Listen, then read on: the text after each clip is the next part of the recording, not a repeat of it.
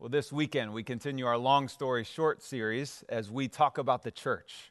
The Greek term translated as the church is the term ekklesia, and it means called out people. Now, when you look over religious history, you see another word. The German word Kirche is often used, and in many ways it's more accurate to how people think of as church today. Kirche is a location. Ekklesia is a people. You can lock the doors on a Kirche. You can't lock the doors on the ekklesia of Christ. In fact, here's what Jesus says in Matthew chapter 16, verse 18. He says, "On this rock I will build my church, my ekklesia, my called out people, and the gates of hell will not prevail against it." We don't lock doors. We knock them down. The church becomes the church when we begin to understand that we are a called out people. Now, the beginnings of National Community Church, NCC, we started over at Giddings School. And I think it was right after Christmas time that Pastor Mark got a call early on, and it was the fire marshal saying the school didn't meet fire code. And so from one week to the next, we actually went homeless as a church. Now, it didn't mean that we ceased to exist. It just meant that we didn't have a space. But space does not equal place. And we know this. We know that we are not defined by brick and mortar, but we are a people without border. And so when we went homeless as a church, something happened. We became a little less Kirche and a little more ekklesia. Called out people working towards God's purposes and fulfilling His purposes. A building is made up of stagnant stone. But 1 Peter says that you and I, that we are living stones for God's purposes. And so today, I'm not going to give the sermon singularly, but our 8 campus pastors are going to come together, and we are going to walk through Romans chapter 12, verse by verse, and talk about what it means to be a called out people.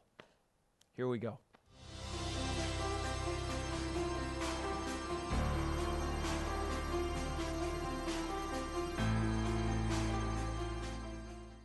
Therefore, my brothers and sisters, in view of God's mercy, offer your bodies as living sacrifices, holy and pleasing to God. This is your spiritual act of worship. In Romans 12:1, Paul is culminating everything he said in the book of Romans from Romans 1 to this point in one passage. He is saying, basically, as we look to God as our creator in Romans 1 and we worship the creator and not created things, and as he establishes faith in the church and what it means to follow Jesus, to be baptized in water and die to ourselves and come up alive in Christ as we resurrect, so to speak, into the things of God. Also, with regard to living victoriously in the Spirit and not in the flesh, that is our own will. He is saying all of that, everything that is about our faith and the church, it's therefore now in view of all of this, in view of God's mercy.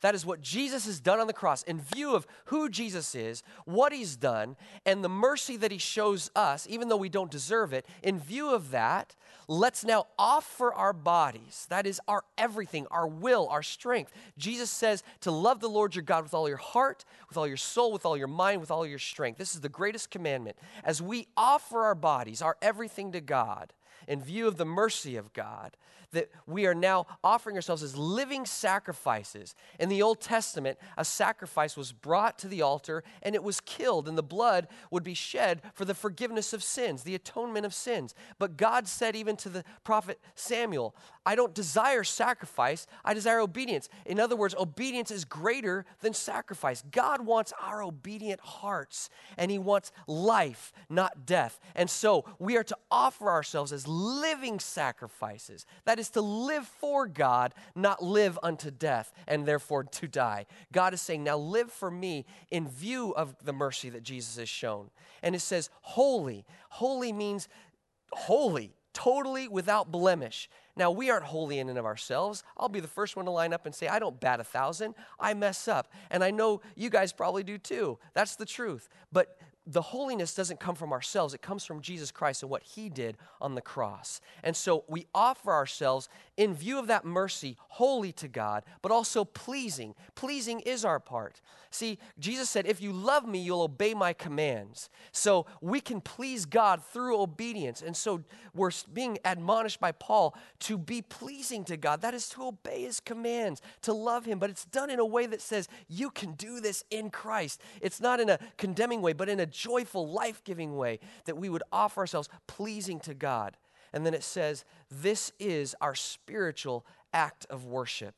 So as we worship God, it's not just about music, though that is good. We should passionately worship God in that way. As we worship God with serving, and that's good too, may we do the both and, be all about honoring God with our lives, what we do, what we say, what we think, and when we don't do, say, or think what God wants us to, may we just humble ourselves and re-offer ourselves, say, God, I need you. And we offer ourselves to God in a holy and pleasing way with a humble heart that says, God, you are greater than me. I give my all to you. I want to be all that you want me to be. And so we offer ourselves to God in this way, in a way that is holy and pleasing to him.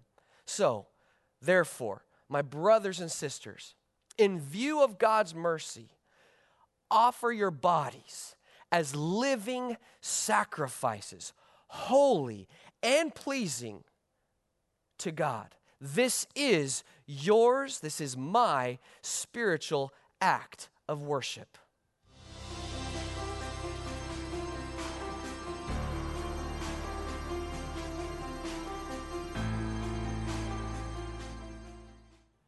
To offer our bodies as living sacrifices, holy and pleasing to God, is a very deliberate, willful, and purposeful act of obedience to God. In Romans chapter 12, verse 2, Paul continues with this act of obedience when he discusses the importance of the believers not conforming to the patterns of the world, but being transformed by the renewing of our minds. That it's in that place where we're able to test and approve God's good, perfect, and acceptable will for our lives. You see, this idea of conformity that Paul mentions, it comes from having a passive spiritual lifestyle, that we're just able just to go with the flow, that whatever's around us, we're molded and we're shaped in that image. Paul goes on to talk about being transformed by the renewing of our minds. This idea of being transformed is a very intentional idea and a very intentional way of approaching our spiritual lives. He talks about the mind, and throughout Scripture, we see the mind mentioned consistently. We're seeing thoughts mentioned and how our inner man, how what's inside of us comes out when we're squeezed, when we're pressed. And so it's not by accident that Paul encourages us today that the believer in Christ should not be conformed to the things of the world, but be transformed by the renewing of our minds. That as we fill ourselves with the things of God, as we spend time in God's Word, as we spend time with other believers in Christ, that our lives are transformed. This idea of transformation essentially means transfiguration or metamorphosis, that what happens inside of us impacts and affects everything outside. So the thoughts that we have, the things that we say, our actions are impacted by the transformation that takes place inside of us.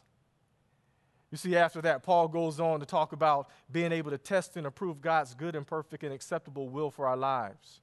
This idea of God's will means that we're essentially going to be stride for the things of God. That as our lives are transformed, as our minds are renewed, that we're desiring the things of God. As Paul continues, he does this to equip us for the work of ministry. You know, it's not by accident that Paul is writing this to a group of people in the new church as it's developing. And for each one of us today, that each one of us has a certain gift and has a certain talent, and we're charged not to conform to the patterns of the world.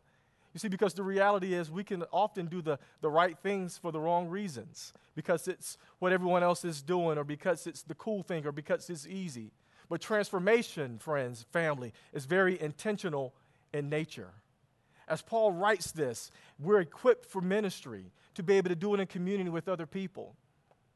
And the awesome part of that is that we don't have to do it ourselves. As we take those intentional steps for transformation, as we're renewing our minds, that the Holy Spirit does the work inside of us, that the Holy Spirit molds us, that the Holy Spirit shapes us. And through that, we're able to operate in community with each other as we serve and as we take the mission that Christ has given us to make disciples of all nations, baptizing them in the name of the Father, the Son, and the Holy Spirit. You know, this idea of transformation isn't a one-time thing, but it's a continual process as we journey through life, as we align ourselves with the things of God, as we begin to desire Him even more, that this Holy Spirit transitions and molds and shapes us into the image of Christ. Friends, it's not by chance that Paul is writing this in the book of Romans. Friends, it's not by chance that we're hearing this today. For us, it's not to conform to the things of the world, but it's to embrace transformation. It's to renew our minds, allow ourselves to be transformed so that we can test and approve God's good and perfect and acceptable will for our lives.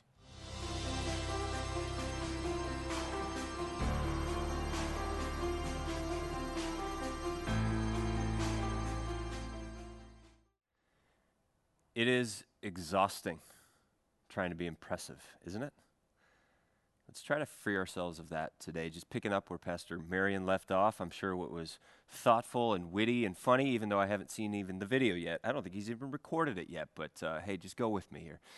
Verse 2 in Romans chapter 12, it says, "For by the grace given to me, I say to everyone among you not to think of himself more highly than he ought to think, but to think with sober judgment, each according to the measure of faith that God has assigned." Now, the ancients used to describe spiritual growth or the spiritual path as what was known as alternative wisdom. And what do I mean by that? Well, in the world that we live in and we grow up in, it's driven by and fueled by a number of energies that fuel us to seek and search for success and living flourishing lives and happiness. And see if you could relate to any of these words. Ranking, grasping, striving, proving, clinging, propping up.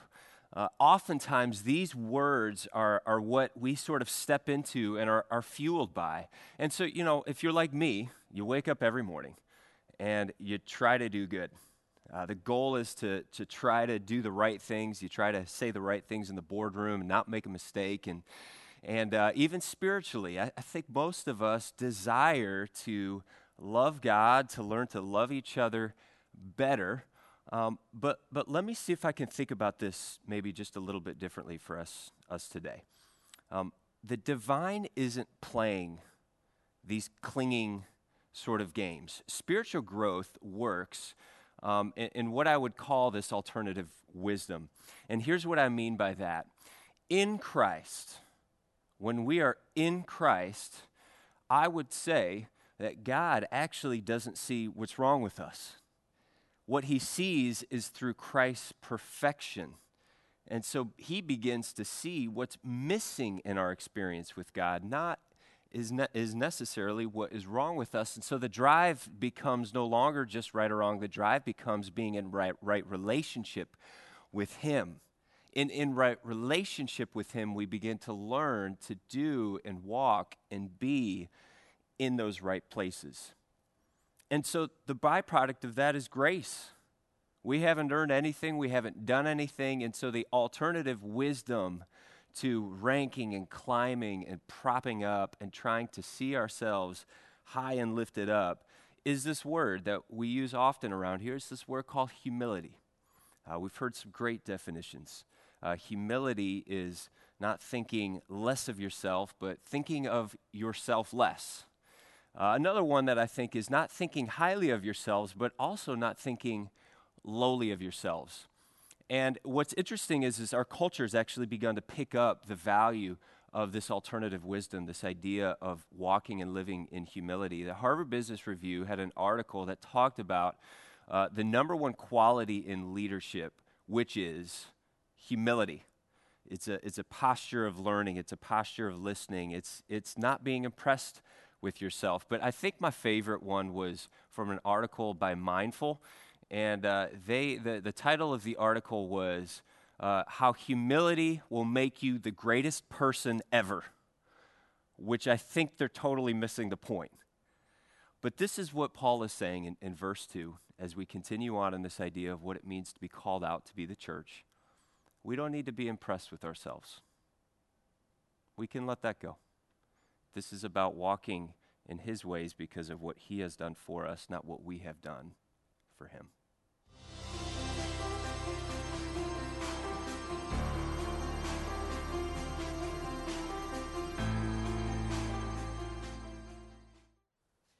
The church has within its capacity a diversity of gifts and a diversity of influence. It is one of the reasons why I absolutely love the church. And I love how Gabe Lyons puts it. He says, within the church, the people, all spheres of influence are represented: government, business, media, education, etc. And leveraging our diversity of gifts in those channels is how we redeem the areas of culture that we've been called to. In verses 6 through 8 in Romans chapter 12, Paul is actually calling out two things. First, he says, we all have different gifts.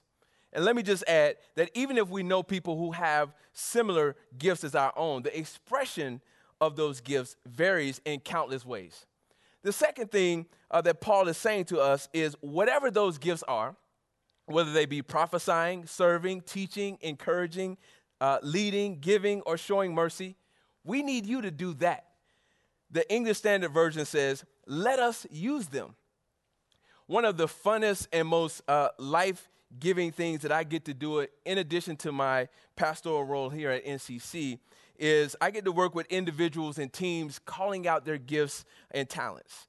And there are a couple of different assessments that you can use to do this, but the premise is simply to identify your own unique wiring and how you can maximize it. Consistently, what I find though in doing this work is so many people don't fully embrace their own gifts, and that's because either they don't think they have gifts or they're envying the gifts that other people have. And I think the primary reason for that is negativity and or a misinterpretation of what it means to be gifted.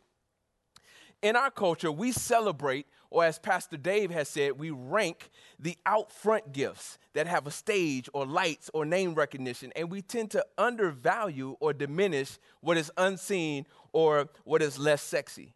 But you could not experience my gift of teaching right now in this moment if it wasn't for the gifts of scheduling or filming or editing or programming or anything else that I don't have a passion for or I'm not skilled to do. It is the culmination of those gifts coming together that makes what we are experiencing right now possible. I love the way Eugene Peterson puts this in the Message translation of the Bible in chapter 12, verse 6 of Romans. He says, let's just go ahead and be what we were made to be without enviously or pridefully comparing ourselves with each other or trying to be something that we're not. What Paul is saying, and he continues to emphasize this in many of his other writings to the church, is what you have is valuable and it has a place. If you make crafts, that's valuable. If you synthesize volumes of information, that is valuable. If you bake cakes, that is valuable. And I'm good at tasting, so I can help you perfect that gift. One other thing to note is don't think that your gift has to fit into a particular category. I remember Britt Sullivan at our Kingstown campus coming to me and saying, Pastor Joshua, I don't have time to volunteer on a Sunday, but I plan meetings for the government and I know how to mobilize people. And she said, where can I help? So for the last 3 years, she's coordinated our biggest outreach event of the year. And she's one of those hidden figures with a valuable gift. Here's the point. The beautiful part of the church, not the building, but you and I, is that we have been empowered by God with the diversity of gifts. The church is not as strong, it's not as effective, it's not as efficient, and it's not as beautiful without your gifts.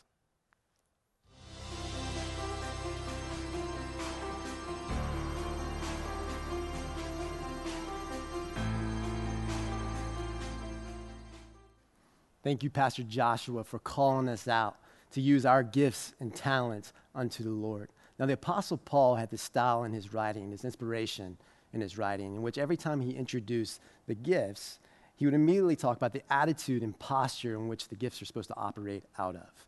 We see him say immediately after introducing these powerful spiritual gifts, he says this. He says, if we do not operate in the attitude and posture of love, we can sound like a noisy cymbal. Simply put, we can be annoying. We see Paul immediately address this in Romans 12, 9 through 10. He says this, let love be genuine. Abhor what is evil. Hold fast to what is good. Love one another with brotherly affection. Outdo one another in honor. Let love be genuine. Let it be authentic. One translation says, let love be without hypocrisy. Let's linger there for a moment. I don't think there's a human on the planet that hasn't had a moment of hypocrisy. Hypocrisy is defined as having a set of moral beliefs or standards in which someone does not operate in or practice those particular beliefs and standards. I think that's all of us, right? And I think what happens is when we position ourselves in a way that we don't allow God's love and grace in its fullest capacity to come into our lives, it's easy for us to be hypocritical. We see this with religious leaders of Jesus' day. They immediately kind of went into hypocrisy mode when Jesus was communicating who he was. And so Jesus called them out over and over again. In one specific area, I love to this day, use it all the time, is when he called out the religious leaders for trying to call out sin in other people. He uses this thought of a speck in one's eye. He says, hey, brothers, don't try to take the speck out of your brother's eye before you deal with the speck in your own eye. And I think what that does is it creates this posture, this healthy posture to deal with hypocrisy. I think when we really live from the inside out, then we live genuine lives. And we can live genuine lives of love if we allow the love of God to enter into every single area of our lives. I believe sometimes we categorize specific areas that we want God's grace and love to enter into because there's a little shame there. Maybe there's a little bit of a filter like, oh, God can't love me in that specific area. And I think what it does is when we do that, it actually hinders us from loving other people. We put up that same filter that we can't love people in specific areas because we haven't been loved by God in those specific areas. And this concept of filter, man, as I've been meditating on Scripture, has risen to the surface for me and immediately took me to the social network platform known as Instagram. And within Instagram, they have what is called filters, that when someone posts a picture, that you can change the color and hue and contrast to make the picture look like what you want it to look like. And hypocrisy is that. It's creating this facade on the outside of how you want people to see you. And hypocrisy works in two ways. I think sometimes we could be hypocritical by not sharing the gospel. Something that has happened in the inside of us, we're afraid of what people think, so we don't actually share it. And I believe the call this morning, I believe it's a healthy expression of our Christian faith, is allow God's love and grace to infiltrate every single area of our lives. Every other area, financially, with marriage, with our dreams and ambitions, with our relationships. And I think when we do that, we start to experience the grace and forgiveness of God. Because in every area of our lives, we fall short. We fall short of the glory of God in every single area of our lives. The original way that he created something to be, we fall short. And so when we put ourselves under the glory of God, what happens is that we receive forgiveness and we receive God's love. And it transforms that area, and it transforms in such a way that it impacts the way that we love those around us, that we love them in those areas that we've been impacted. Jesus said, he says, the person who's been forgiven the most loves the most. So don't we want to seek forgiveness in every single area of our lives? I think that's the call out this morning, is that we will allow God to allow him to be with us, let his presence work on the inside of us so we can posture ourselves to live out lives of genuine love.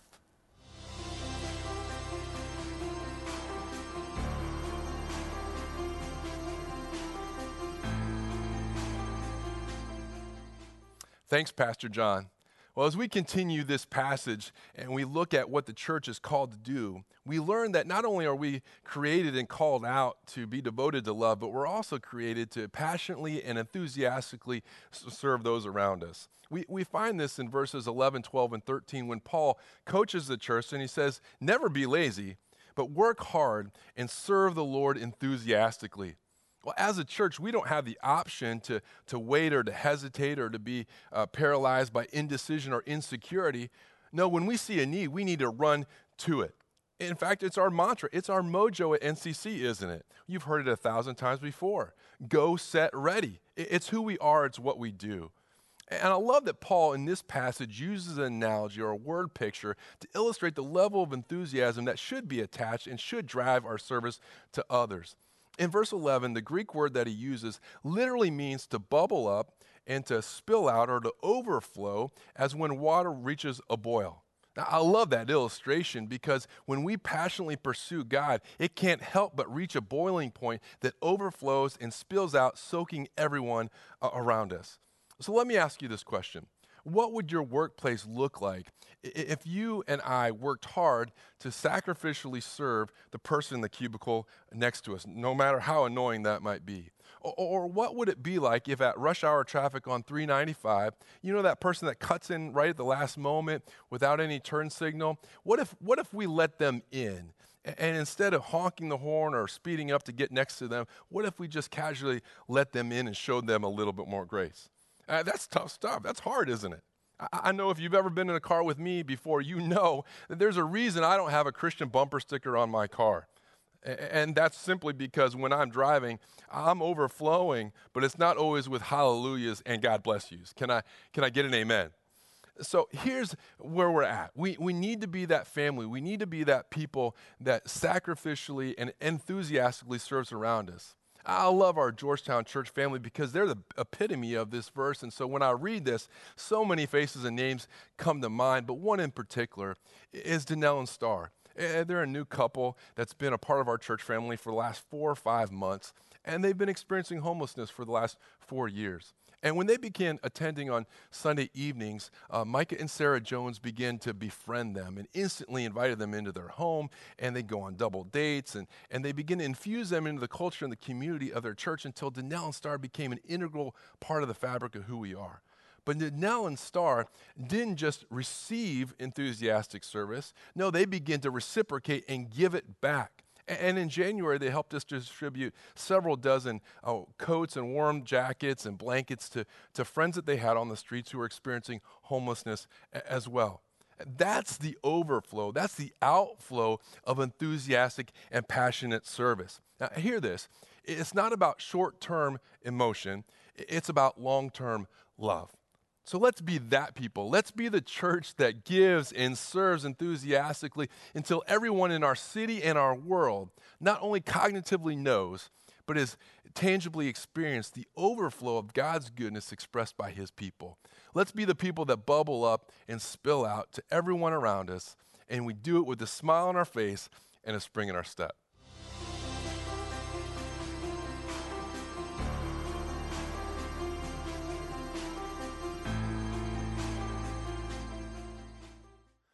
I love how Pastor Jeremy framed that. Run to the need. It's who we are as a church.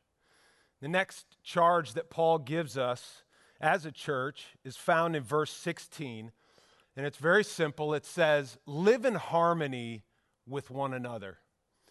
Now, the challenge is, how do we live in harmony with people who are pursuing God just like we are, but who have different opinions than we do?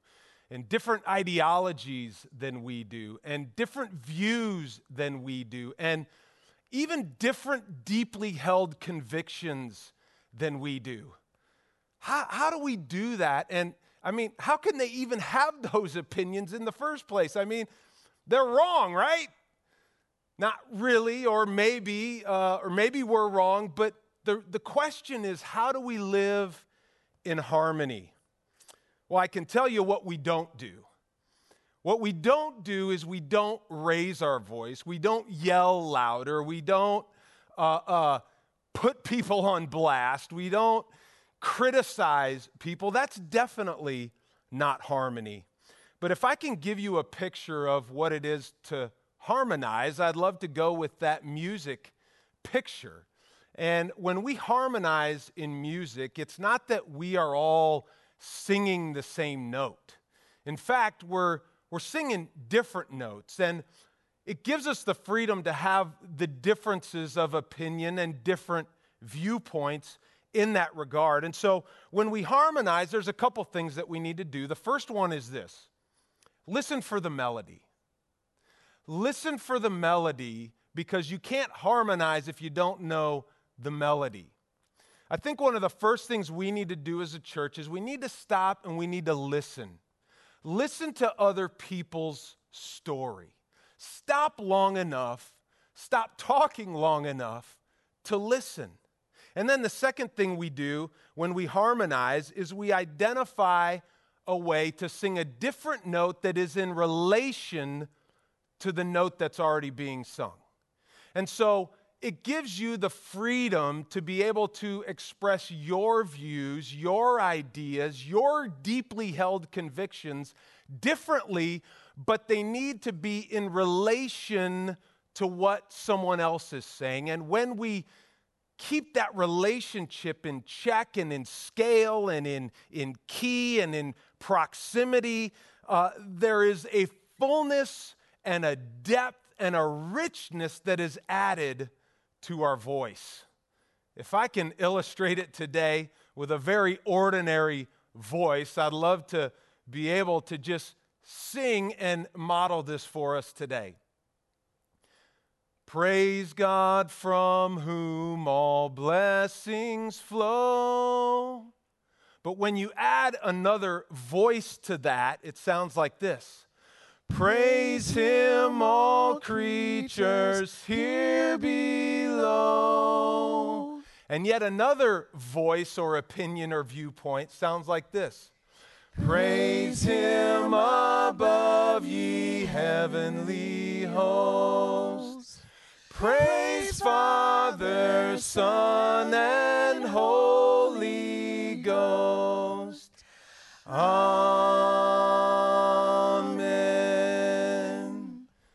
We should take it on the road, you guys. I love it. This is the expression of differences coming together in harmony.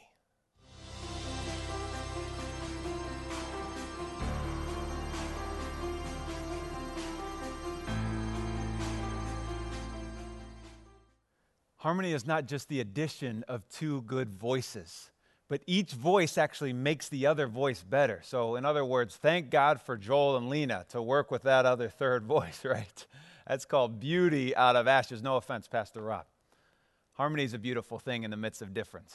But here's my question. What about when someone's coming at you? When they're trying to hurt you or attack you, what are we supposed to do then? Well, Jesus says, blessed are the peacemakers. He doesn't say blessed are the peace dreamers or the peace hopers or the peace lovers, because peace is made. It is not passive. It is pursued. Here's what verse 17 says. Do not repay anyone evil for evil. Is this not one of the hardest mandates in all of Scripture, though, that we see? Because when that person cuts you off on the road, you just want to repay that with 5 seconds of your horn talking to them. Or maybe your coworker treads on your territory. You want to let that zinger fly right at them. But Jesus says, He calls us to peace. And He calls us further in verse 20. He says, if your enemy is hungry, feed him. If he is thirsty, give him something to drink. Now, we mistranslate this scripture right here. We think that if somebody does something against us, we can't respond. But in fact, the scripture says the opposite. It says respond, repay, but repay evil with good. What it's saying is avoiding evil is peacekeeping. Repaying evil with good is peacemaking. So respond, react, come after, answer, act, but do so with an aggressive love, cutting a new path.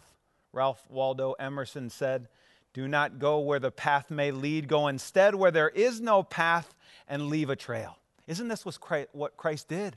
Romans chapter 5, verse 8, he says, while we were yet sinners, Christ died for us. When we came against Him, He laid His life down for us. Big question is how? How do we do this? 3 quick things for you today. First is this, talk to God. I've found that there's a difference between right and righteous. I can be 100% right and 0% righteous. Are you pursuing pride or are you pursuing love? Second thing is this, take the first step. Peacemaking is not passive. It doesn't sit back. It takes the lead on things. Third thing is this, Choose radical love. A couple of quick thoughts. Repay someone yelling at you. Repay it with an affirming statement to them. It'll diffuse the situation. Or try this. Try to respond to the statement that you know they should have made instead of the statement they actually made. Or maybe do this. Decide to take their harsh criticism as helpful feedback and thank them.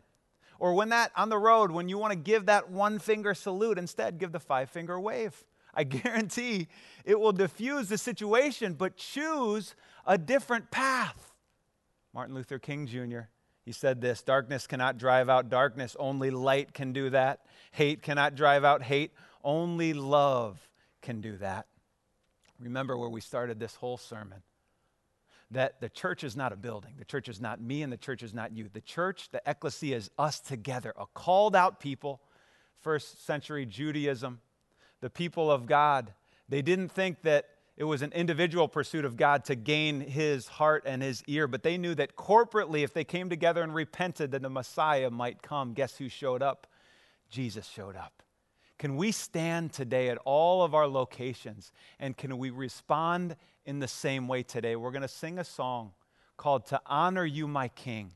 Can we lay down our self-interest, our selfishness, our pride today?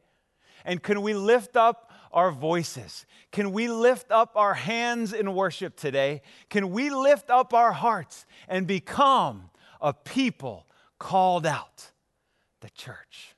Let's worship.